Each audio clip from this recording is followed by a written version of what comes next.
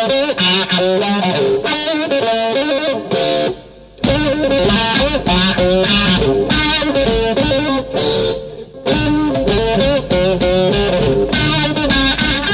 Washington, D.C., this is On the Ground.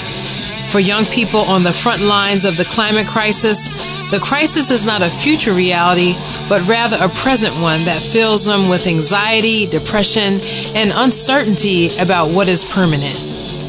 I want the entirety of Congress, in fact, the whole U.S. government, to remember the fear and despair that my generation lives with every day, and I want you to hold on to it.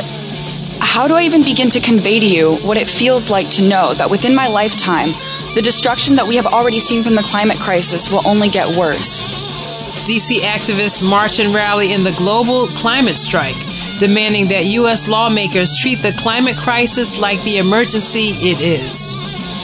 No more coal! No more oil! Keep that carbon in the soil! No more coal! No more oil! Keep that carbon in the soil! No more coal! No more oil! Keep that carbon in the soil!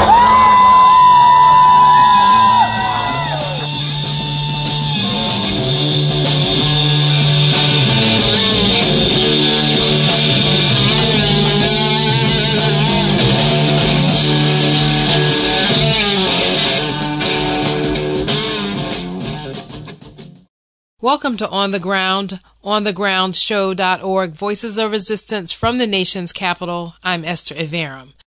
Activist energy in D.C. this week is building up to two major climate actions.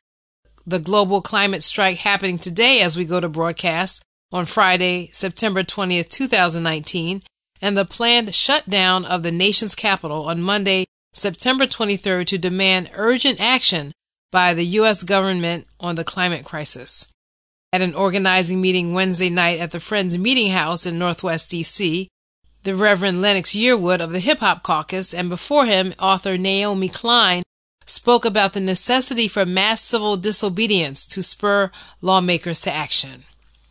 The fact that you are willing to come together and declare a people's emergency from below in this city, none of us want this, right? I mean, none of us think that this is the way we should be responding to an existential crisis like this. We wish we had leadership in power that would actually lead, but we don't actually have that. Because the kind of policy making that happens in this city, and here I'm not just talking about the Republicans, okay, I'm also talking about the Democrats, is completely untethered from what the scientists have been telling us we need to do, the scale of change that is required. Students, union members, and parent organizations are among the broad coalition rallying at the U.S. Capitol and at the White House today as part of the strike, which is happening for the next 6 days in 142 countries.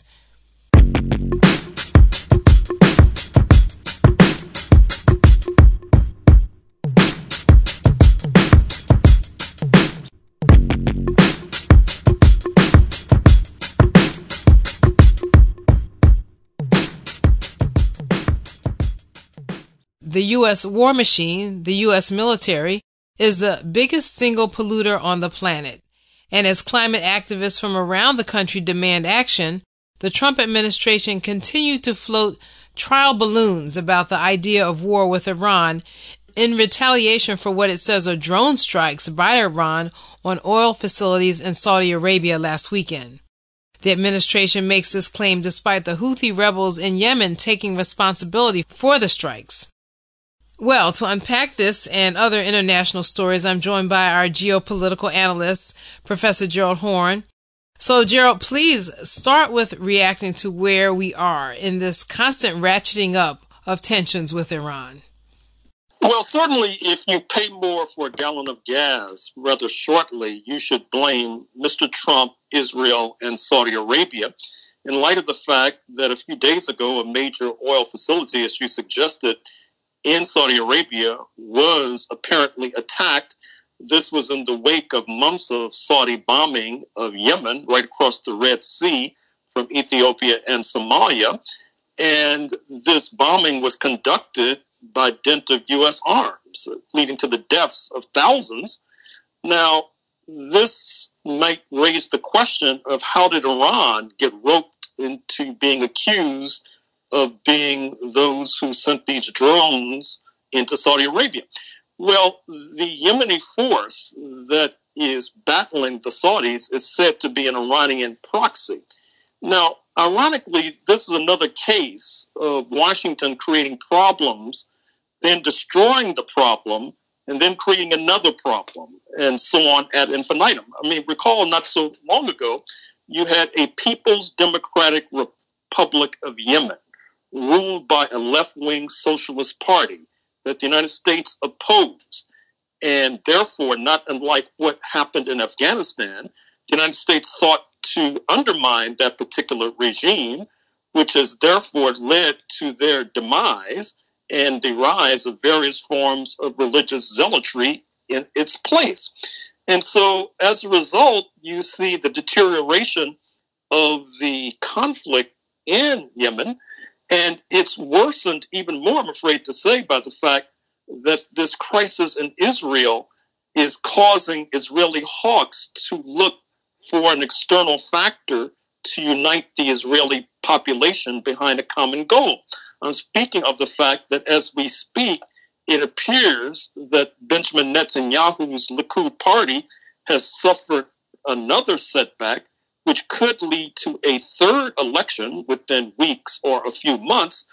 But in any case, what is striking about this Israeli election is the significant turnout by the Israeli Arab population, which has outraged not only the Likud party, but also the party of the apparent kingmaker of Israeli politics, speaking of Avigdor Lieberman, a former bouncer in Soviet-era Moldova in Eastern Europe, and now a leading kingmaker, as noted, in Israel. What was also curious with regard to this Yemeni alleged attack was that it took place as the president of Russia and the president of Iran and the president of Turkey were meeting, and Mr. Putin rather drolly suggested that the Saudis might be better off by investing in Russian military defense, as has Turkey and Iran. And even though this was not taken very seriously in the U.S. press, the Saudis might be well advised to look in that direction, because clearly the billions they've invested in U.S. military defense has not worked very well. As for Washington, it's waffling. Keep in mind that only a day or so ago, the 45th U.S. president seemed to waffle in his support for Mr. Netanyahu. Perhaps this is connected to what we talked about recently. That is to say, their mutual patron, Sheldon Adelson, the Las Vegas billionaire, has had a falling out with Mr. Netanyahu, and perhaps this has affected Mr. Trump's opinion of the apparently outgoing Israeli prime minister. But I think a New York Times columnist captured the dilemma of Washington best when he suggested that Mr. Trump is an example of a politician who talks loudly and carries a small stick, a reverse of the mantra that was enunciated by then U.S. President Theodore Roosevelt at the dawning of U.S. imperialism about a century ago, when he said that Washington should speak softly and carry a big stick. That is to say that the international community is beginning to suspect that Mr. Trump is full of bluster and is wary about absorbing casualties on the U.S. side. Well, a lot of people assume that with John Bolton either resigning or being fired, that the issue with Iran would cool off, and it sounds like the opposite is happening. What's your comment on his replacement, Robert O'Brien? Well, as you know, Mr. O'Brien wrote a book where he trashed the nuclear accord with Iran. But I have a question that hopefully can be crowd investigated. In the 1980s, Robert O'Brien spent a year in South Africa in the Orange Free State, the equivalent of Alabama or Mississippi in apartheid-era South Africa. In fact, he speaks fluent Afrikaans. He may be the only national security advisor in U.S. history who speaks fluent Afrikaans, the language of the Afrikaner minority, the former ruling elite in apartheid South Africa. Not only that, but he comes out of the political science department of UCLA, which during that particular historical moment was quite close, interestingly enough, to the apartheid authorities. I think that with regard to U.S. policy in Africa and U.S. foreign policy in Southern Africa more specifically, we really need to know more about Mr. O'Brien's tenure in apartheid-era South Africa, because hopefully that'll be quite enlightening and revealing and may also shed light upon his plans, for example, for Iran as well. We don't normally speak much about the climate crisis in terms of this, world news segment, but I thought it was interesting that the UN Secretary General Antonio Guterres basically blocked the U.S. and other kind of coal supporting, I should say, countries and economies from speaking at the upcoming climate summit. And this has, I guess, outraged a number of countries, but the United States is included in those major economies that will not be allowed to participate.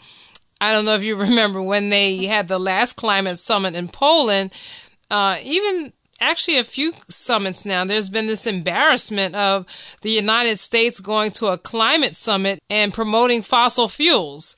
So that's something that's happening related to international news and our main thrust for the program today. And in terms of researching that, I noticed that people in Mozambique are still recovering from Hurricane Idai. And of course, the toll in the Bahamas is still not really clear.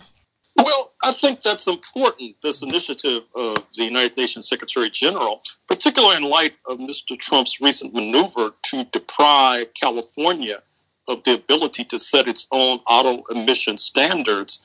Mr. Trump obviously is going against this alleged cardinal principle of the Republican Party of believing in states' rights. But I'm afraid that it gets even worse, although I would like to salute Julian Castro, the Democratic presidential aspirant, who's put forward a very innovative proposal concerning adding a new provision to U.S. immigration law that would allow for admission to the United States of quote, climate refugees, unquote. This is a provision that, if in place now, would hopefully ease the arrival into South Florida of those fleeing Hurricane Dorian. But in any case, I think it's appropriate for the United States to be barred from the podium at this climate summit, since clearly it is seeking to wreck the climate, not save the climate. Well, we will certainly keep watch on all of these issues because unfortunately they're not going away. I've been speaking with our geopolitical analyst, Professor Gerald Horne. Thank you for joining me today, Gerald. Thank you.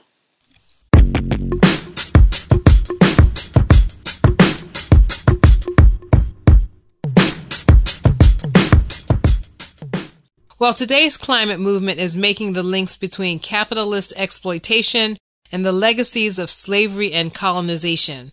As the DC activists participate in the global climate strike today, a coalition of organizations and families from Alabama are rallying at Pershing Park at 14th and Pennsylvania Avenue in Northwest DC, beginning at 4 p.m.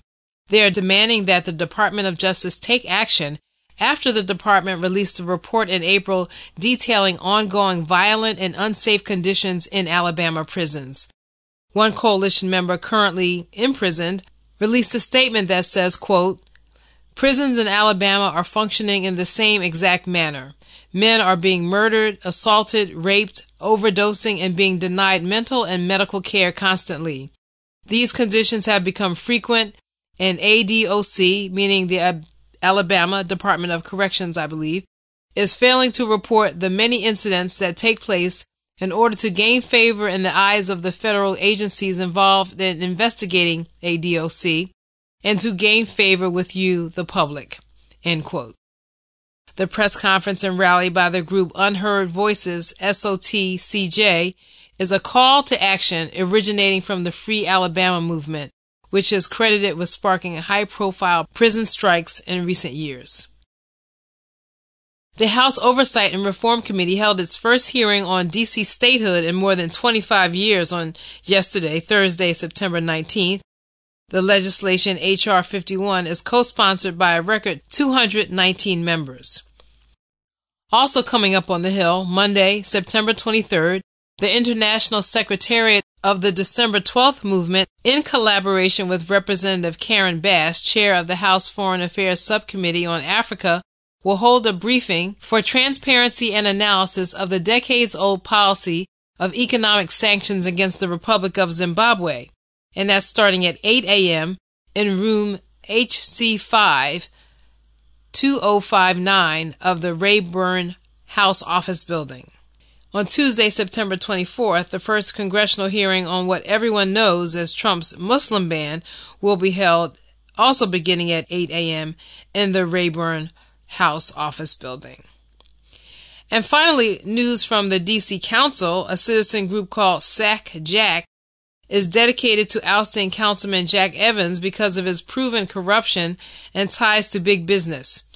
This week in front of the Wilson Building, SAC-JAC staged a mock edition of the TV show The Shark Tank, where actors imitated big businesses offering to give Evans money in exchange for access and votes. Well, Jack, you made a very convincing pitch. I'd like to offer you $50,000 to investigate one of my top competitors to steer business my way. How's that sound to you? Thank you so much. Pleasure doing business with you. According to their website, SAC-JAC formed after the FBI raided Councilman Evans' home in Georgetown earlier this year. The raid was the latest development in an ongoing federal grand jury investigation against him for peddling his power as an elected official for private financial gain. And those are headlines and happenings. When we come back, youth climate activists speak out on Capitol Hill. Stay with us.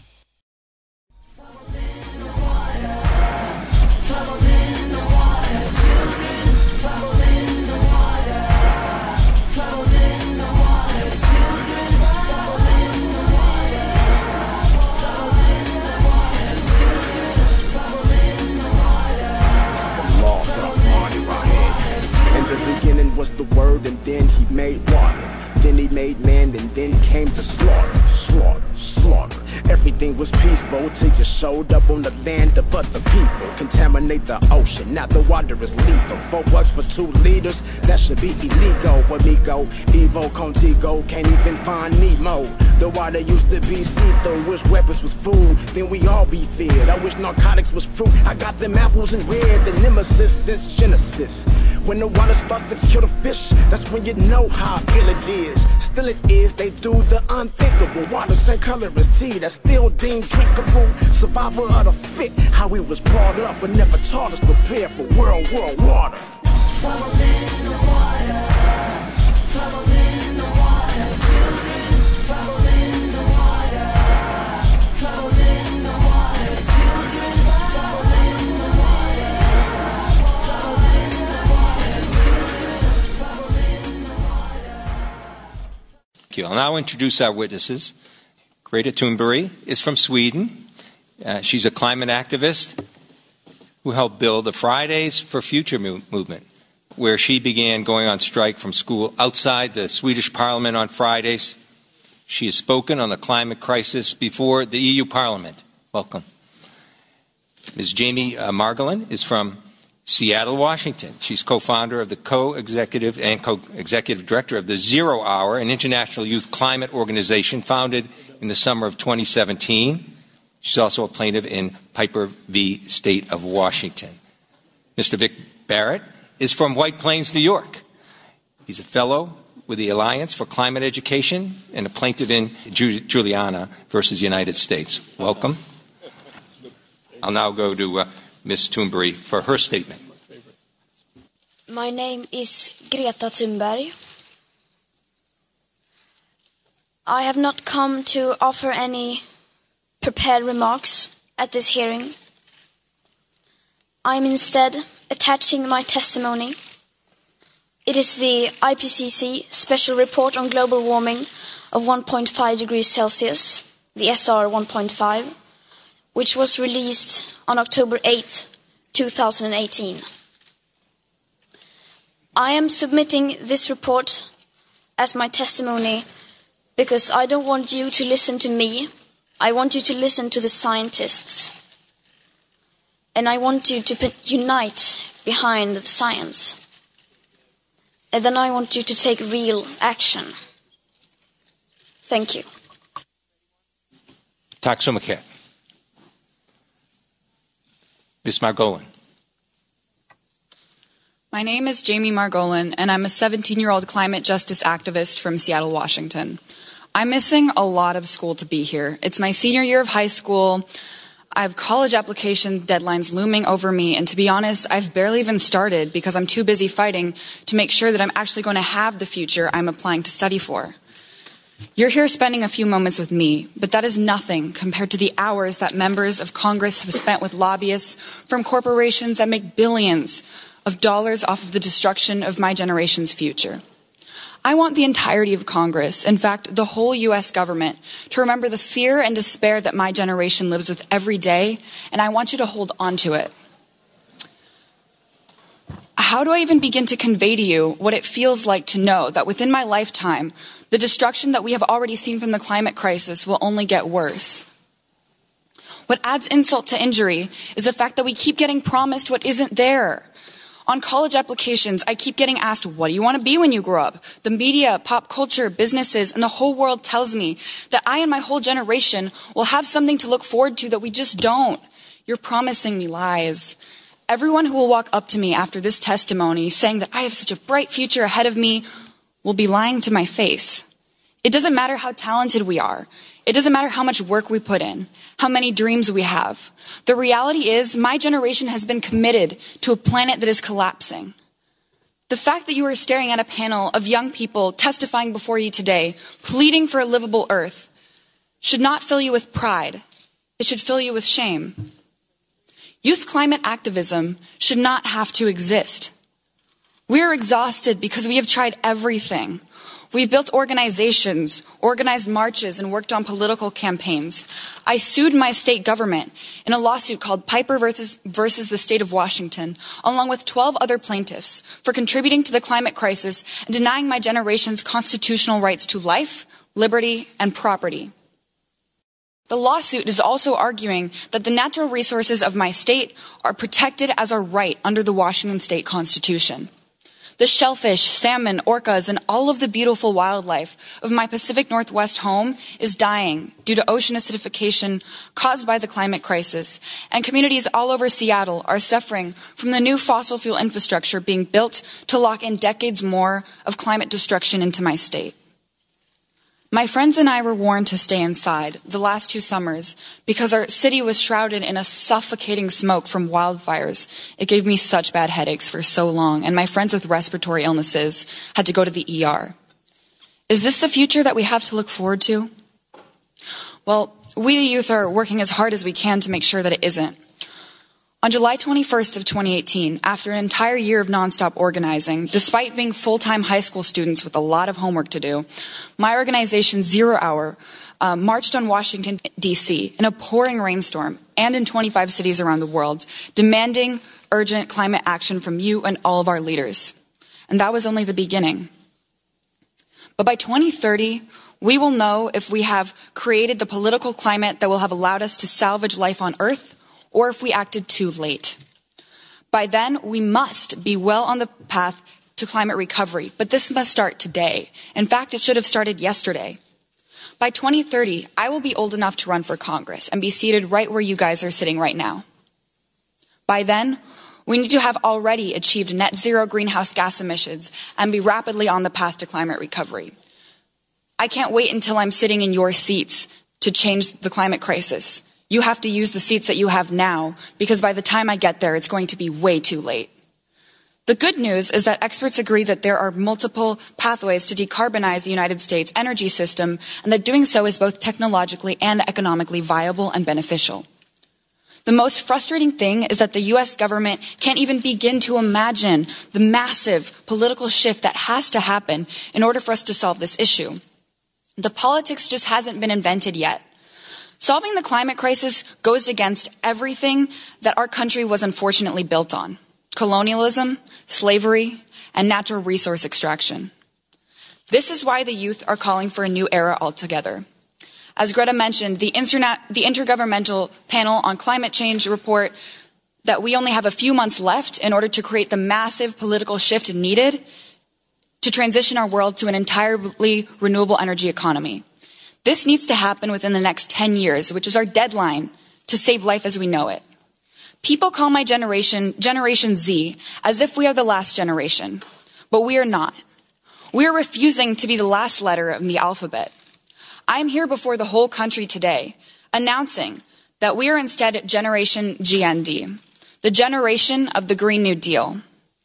The only thing that will save us is a whole new era. The Green New Deal is not just about the specific plans laid out in resolutions. It's about a new chapter in American history and transforming our culture into one that celebrates, encourages, and enables radical climate action. It is right here, testifying before you, that I am proud to announce that history is being made. You've heard of the Reagan era, the New Deal era. Well, the youth are bringing about the era of the Green New Deal. Thank you, Mr. Barrett. My name is Vic Barrett. I'm 20 years old, and I'm one of the 21 youth plaintiffs in the Juliana versus United States constitutional lawsuit, suing the executive branch of the federal government for knowingly causing climate change. I'd like to recognize my fellow co-plaintiffs in this room sitting behind me. I'm a first-generation Garifuna American. My people are an Afro-Indigenous community originally from the island of St. Vincent in the Caribbean. In the 18th and 19th centuries, we were pushed from our homeland on St. Vincent by British colonial power, settling on the eastern coast of Central America in Honduras and Belize. Despite overwhelming adversity, we organized our community and emancipated ourselves to protect our future as a people. However, the struggle continues for me and my people.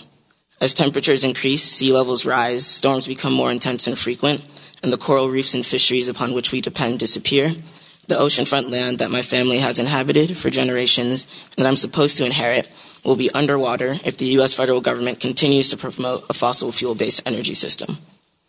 It is not just me and my people in Honduras being harmed by climate change. Frontline communities around the country and around the world are already feeling the effects of the climate crisis, from the dispossession of land to the grave public health threats that are disproportionately affecting myself and other young people. These frontline communities are made up of people who look like me: young, black, and brown, LGBTQ, indigenous, identities which place them at a significantly higher risk to experience the impacts of climate change than the general populace due to their marginalized status in our society. I myself have felt the consequences of climate change directly. Growing up in New York, I was impacted by the climate change-fueled Hurricane Sandy, which left my family and school without power for days. I still experience grave anxiety about experiencing another climate-driven disaster like Superstorm Sandy and the harm that these storms will have on myself and my family. As someone who already struggles with anxiety and struggles with depression from my understanding of climate change and what I experience, watching our government knowingly perpetuate the climate crisis is extremely overwhelming. I wrestle with this anxiety every day, from the moment that I wake up in the morning to the moment I fall asleep at night. If we keep going on with business as usual, both Honduras and New York, the places where my family and I are from, will forever be lost to the sea. That is one of my greatest fears, that climate change is going to take these places away from us. My co-plaintiffs also experience both the mental and physical health impacts of climate change.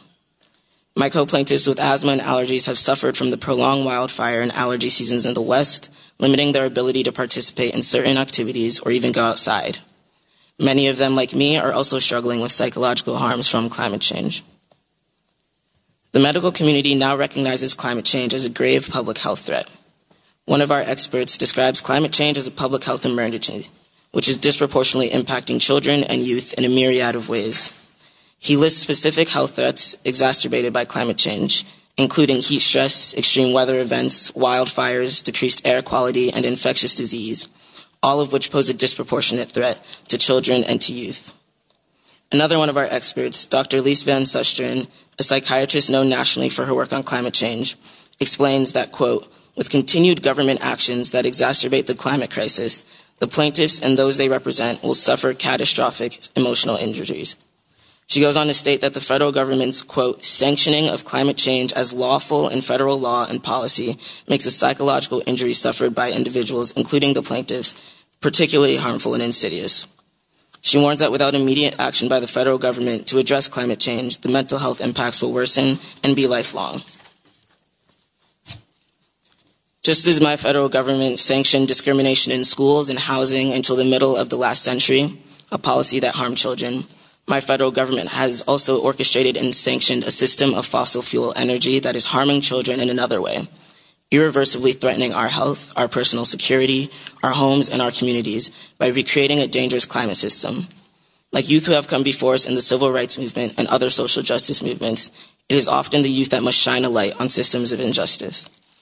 So in 2015, 21 young people, myself included, filed a lawsuit against the United States and agencies of the executive branch to safeguard our constitutional right to life, liberty, and property, including our rights to personal security, bodily integrity, and a stable climate system that sustains our lives and liberties.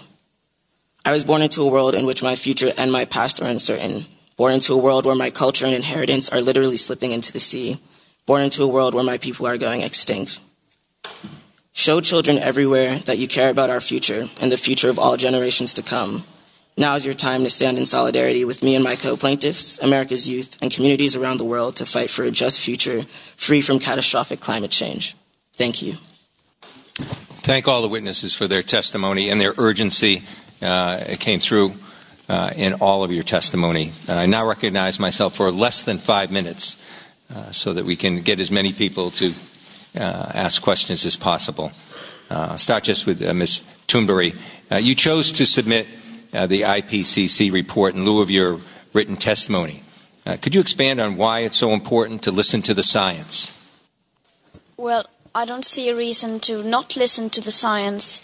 It's just such a thing that we should be taking for granted, that we listen to the current best available united science. It's just something that everyone should do. This is not political opinions, political views, or my opinions. This is the science. So, yeah. Thank you. In all of your testimony, not just urgency came through when I was listening to what you had to say, but as someone from another generation listening, the last thing we would want for the generations to follow, for our children, grandchildren, and other people's children and grandchildren, is to hear in some of your remarks actual fear and anxiety being expressed. Could you, each of you, that you can jump right in as you see fit, comment on what that's like? I think that message should be heard by all of us. Not just urgency, but what are we doing to the next generation? How are their lives impacted by what we're not doing and what we're doing? So if you could, I'll let you just choose among yourselves. Each of you will have a chance to answer that question. For me, it's really been affecting, because similar to Vic, I already have like underlying issues of like anxiety, and it's just really hard to grow up in a world full of ifs. You know, I don't think a lot of people in Congress understand the conversations that are happening in everyday American high schools, but we're constantly asked, prepare for your future, study for your future, do this for your future. But our world is full of ifs. I'll be talking to my best friend and she'll be like, yeah, you know, I really want to see this natural place sometime if it's going to still be around. I really want to study to be this if that's still going to be a possibility. And it's just like this constant looming uncertainty. And it's this weird form of nihilism and weird just fear that's been existing in my generation, where kids are joking like, what is even like the point? The world is is ending. What are we studying for? What are we doing? And it's this kind of depression. It's this fear that is not just among me or my panelists here, but everyone. And that anxiety is something that no child should ever have to fear. Because if you think about it, if you go back to what is the purpose of a parent, down to just the biological purpose, it's to give their child the best future and the best life that they can possibly have. And the supposed American dream is to make sure that children have a better future than the adults.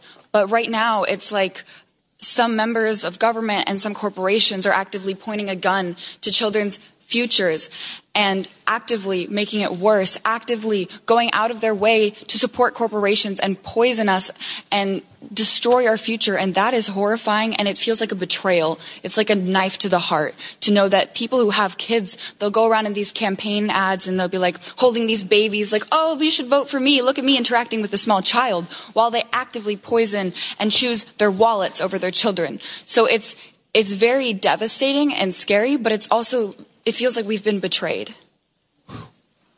In less than a minute, would anyone else like to comment on that? Young people are in the midst of their development. Adolescence isn't characterized as being easy without also dealing with the greatest existential threat of our time. Chairwoman Castor. Despite recent emissions reductions, the United States is currently the second highest emitting country in the world annually. And although we rank number 2 now, the United States is responsible for the most carbon pollution accumulated in the atmosphere. Some people say that the United States should not dramatically reduce our emissions because China and other countries aren't doing enough. I'd like to have your view on that and have each of the witnesses comment on that briefly. Yeah, I would say what you said is totally correct. The United States contributes to 25% of historic emissions in the world. And if we are the country that we say we are, if we're the leaders that we say we are, we need to lead by example here and work on what we're doing here so that the rest of the world can follow our lead. I have a question. When your children ask you, did you do absolutely everything in your power to stop the climate crisis? When the storms are getting worse and we're seeing all of the effects of the climate crisis, when they ask you, did you do everything? Can you really look them in the eye and say, no, sorry, I couldn't do anything because that country over there didn't do anything, so if they're not going to do it, then I'm not. That is shameful, and that is cowardly. And there is no excuse to not take action, to not improve as much as we can in the United States. And how can we call ourselves the city on a hill an example for the world if we're going to be cowards and hide behind waiting for other people, saying that I'm not going to do this because they didn't. I want you to think about, this is all about being able to look your children in the eye and say, I did absolutely everything I could for you. I know that we're up against a lot of pressure. I know that the time is running out, but honey, however you call your kids, I did everything I could. And so I just don't understand, as a parent, how can you look your kid in the eye and say, there's this impending crisis, everything is at stake. But I stood back and I didn't really do anything. I didn't take action. I didn't act like it was an emergency because our neighbors over there weren't doing it. So I'm just not going to. How can you tell your children that? I think I don't need to add anything, but just another perspective. I am from Sweden. It's a small country. And there it is the same argument. Why should we do anything? Just look at the US, they say. So just so you know, that is being used against you as well. You are listening to young climate activists speaking on Wednesday, September 18, 2019, before a joint hearing of the House Foreign Affairs Subcommittee on Europe, Eurasia, Energy, and the Environment, and the House Climate Crisis Committee. Speaking last was 16-year-old Swedish activist Greta Thunberg. Also speaking was 17-year-old high school student Jamie Margolin of Seattle, Washington, and Vic Barnett of White Plains, New York. The hearing was chaired by Representative Bill Keating, Democrat of Massachusetts.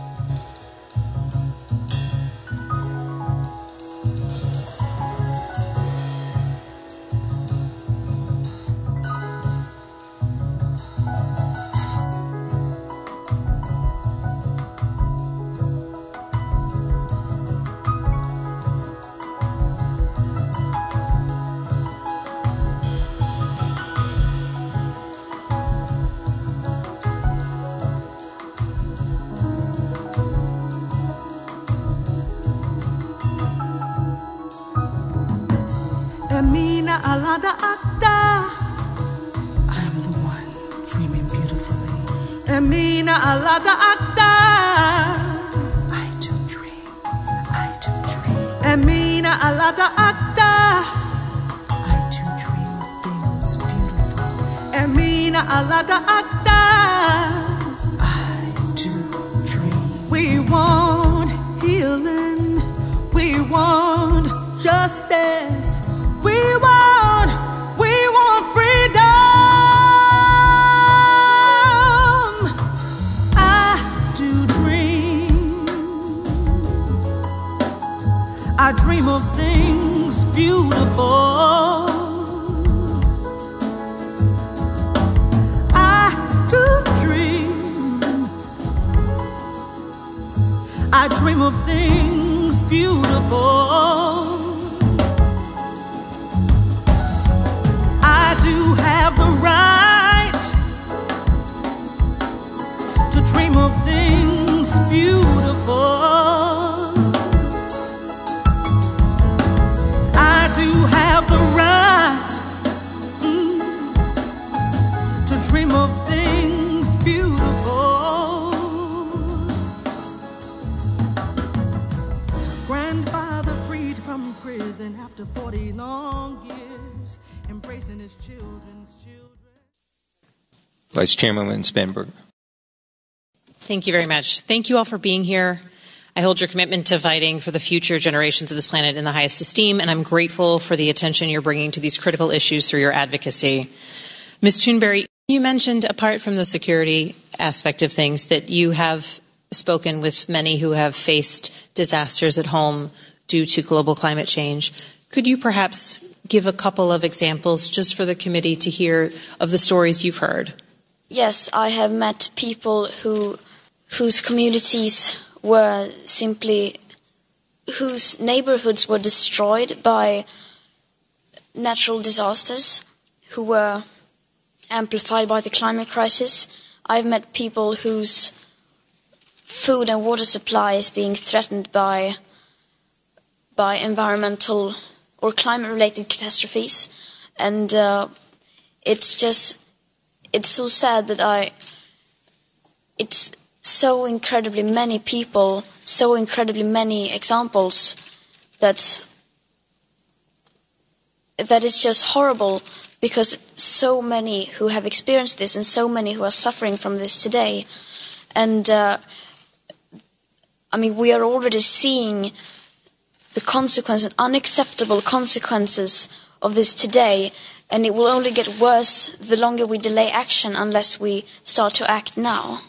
Thank you very much. I would also like to add, answering that question, I would like to acknowledge that we have some Amazon protectors in the room right now who are fighting to protect the Amazon rainforest, and that is a place in the world where people are gravely suffering, not exactly from climate change itself, but from the causes of the climate crisis. The animal agriculture industry is behind, and the collusion of the animal agriculture industry with the governments of Brazil and other countries that would rather make a short-term profit than protect the lungs of our planet. The Amazon rainforest is the lungs of our planet, and that's why we're seeing these massive fires, and it is indigenous protectors like the ones here sitting who have been fighting, literally putting their bodies on the line and suffering from these fires. And I don't want to speak for them because I don't know their own stories, but I encourage you to talk to them later.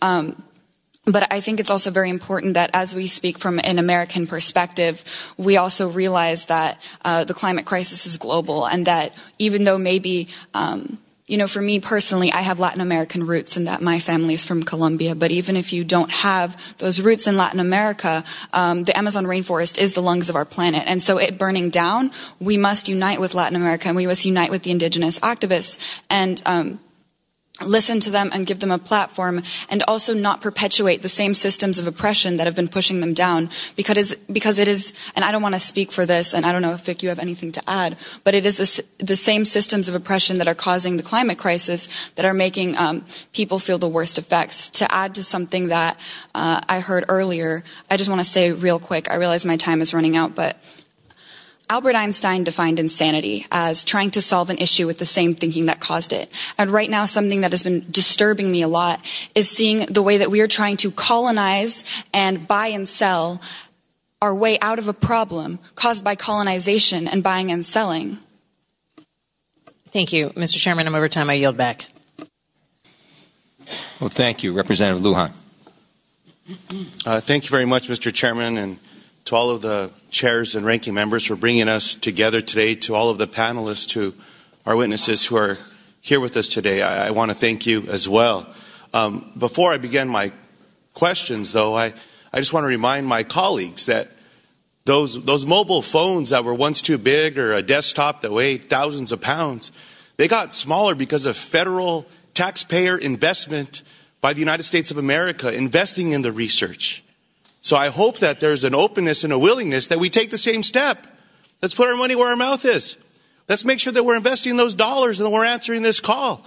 And Ms. Thunberg, I appreciate the power of your testimony. You laid it out in a document right in front of us. A document where experts and scientists have laid out the path and the road for the world to take policy action. It's simple. The work's been done for us. We just have to follow that path. So I want to thank you for that. And now I don't want to have to defend one of my colleagues as well. She can defend herself, as we all know. Congresswoman Cortez, or Congresswoman Alexandria Ocasio-Cortez, has not said that she wants to stop air travel. Her policies have said, let's do better. Let's act. And I think that that's what we're here to do. So I apologize, I took a little bit of my time to respond to some of the statements that were said earlier, but I thought it was important. So, Ms. Thunberg, when I was your age, the concentration of CO2 in the atmosphere was 350 parts per million. This year we eclipsed 415 parts per million. I'm going to try to make some sense out of this. What many scientists have said is that we only can get to 430 parts per million to get to an increase of 1.5 degrees, or be able to even hold at 1.5 degrees increase. If we get to 450 parts per million, again, we're at 415 already, that gets us to 2 degrees. Let me share what that means. With 1.5 degrees, 14% of the global population will face extreme heat. At 2%, it's 37%. At 1.5 degrees, we will see an ice-free Arctic once every 100 years. At 2 degrees, we see it every 10 years. At 1.5 degrees, our fisheries decline by 1.5 million tons, and our coral reefs decline by at least 70%. At 2 degrees, our fisheries will decline by twice that, and we'll lose 99% of our coral reefs. We see the difference between what is devastating and what is even beyond what devastating can even be described as. Ms. Thunberg, the science could not be more clear. If we wait, the climate crisis will only be more devastating. Just a year ago, you were protesting outside the Swedish parliament. Now, you are part of an international coalition of young people demanding action. I asked a few students that I have the honor of working with in New Mexico, and one of them responded. Her name is Marina Weber Stevens.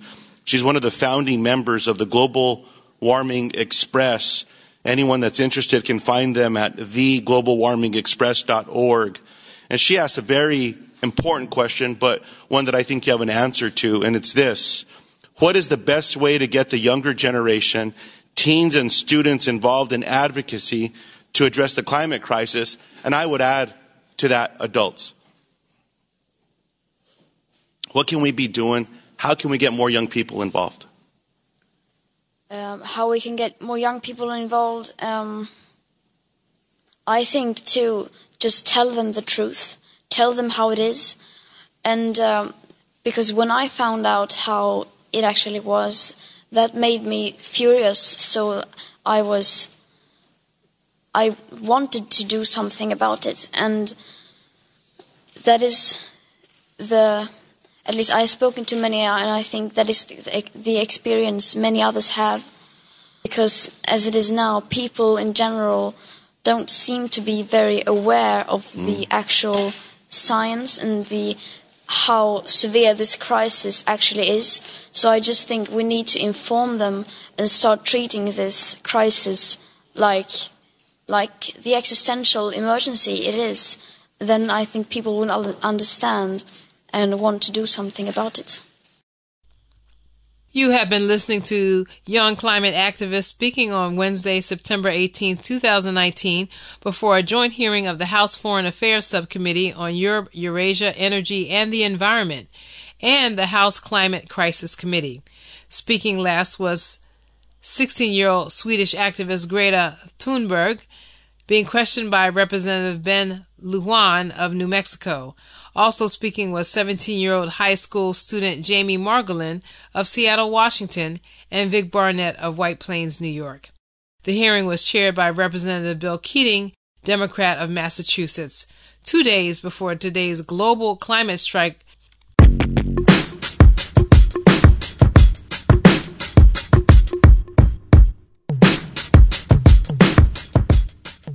On the Ground caught up with some participants in today's strike as they held a pre-rally at the Silver Spring Metro Station and prepared to take the train down and join the larger rally at John Marshall Park. No more coal! No more oil! Keep that carbon in the soil! No more coal! No more oil! Keep that carbon in the soil! No more coal! No more oil! Keep that carbon in the soil! I'm Terry Monzo. I've been active in climate issues for years. I had just about given up, and then I heard about these kids, so they are the hope of the future, and the only hope we have. You say that they're the only hope. Why do you feel that way? Because my generation, I'm 81 years old, my generation hasn't accomplished a thing. Yeah. And so they are the only hope we have. The thing that's getting the old folks is the grandchildren. We are all so concerned about our grandchildren. I mean, what are they going to be living with in 20 years, 25 years? It's really scary. And some of them, the littler ones, have no idea what's going on. It's sort of like Santa Claus, they're sort of happy. Yeah, it's very sad. Yeah. So tell me your name, and I see you have an Extinction Rebellion going on. Yes, my name is Walter Ebmeyer. Yeah. Okay. And are you a member of Extinction Rebellion? Yeah. People think of that as a young people's movement, but obviously it's not, right? Well, we can glue ourselves to the Houses of Parliament as well as anybody. I'm Herb Simmons, and I'm here because the future success of the climate movement depends upon this generation acting, and they're starting to do that, and we want them to know we're behind them. And what do you think is the first thing that should be done? I mean, after the march, what would you like to see happen? I think the most important thing is a massive public awareness program. We passed the point where we have to make people aware it's an enormous problem, but what to do and what are the key policies that have to be implemented, because some take us forward and some don't. And that's the next step, an educated and active group of aware folks. My name is Danielle Maytive, and I'm a climate scientist and oceanographer by training. And I'm out here because, as much as I love science and absolutely respect everything the scientists are doing, what we need now is a movement. We need political will and courage and leadership so that we can actually listen to what the science is telling us is needed, because we know what we need to do. The science is really clear on the timelines, on the extent of reductions and drawdown we need, but the politicians they're talking like it's 1950 or 1850. Right. What do you think is needed to break that deadlock? I mean, is it just voting them out of office, or I mean, I think voting them out of office is the minimum, but we need a large-scale mobile movement. We need a moral reckoning. Hopefully we don't actually need a Pearl Harbor, but we need a moral Pearl Harbor where people say, this can't be. Like, we are literally destroying our children's future. They will, we look at the upheaval of 1 million people fleeing violence in Syria and how the world doesn't know how to handle that and isn't opening their arms and hearts to those folks. And what happens when it's 20 million or 200 million or a billion? Right. When the entire country of Bangladesh needs to be relocated and all the Pacific Islands and China gets hit with a typhoon we're talking about billions and billions of people.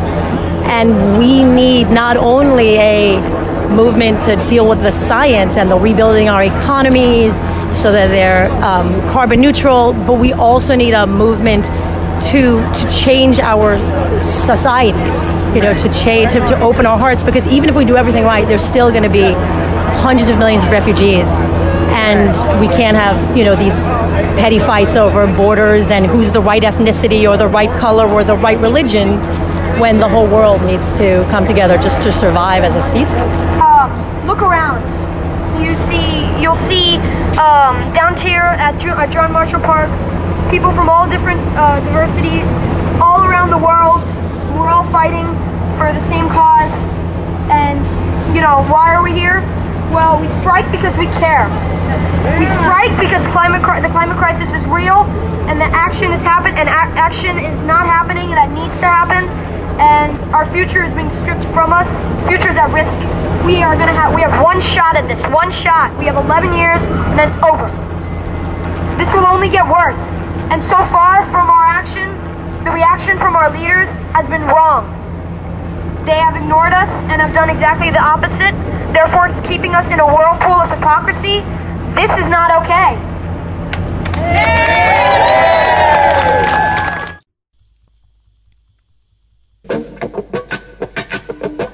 And climate strikers will have the last word on today's show. That last young voice was a student named Ethan Vanderveer. This is On the Ground, Voices of Resistance from the nation's capital on Pacifica Radio. Special thanks to Gerald Horn. The music we played was Trouble in the Water with Common, Malik, Yusef, Kumasi, Aaron Fresh, Chocolate, and Lacey K. I Too Dream of Things Beautiful by Navasha Daya, featuring Alan Johnson, and our theme music is Voodoo Child by Jimi Hendrix.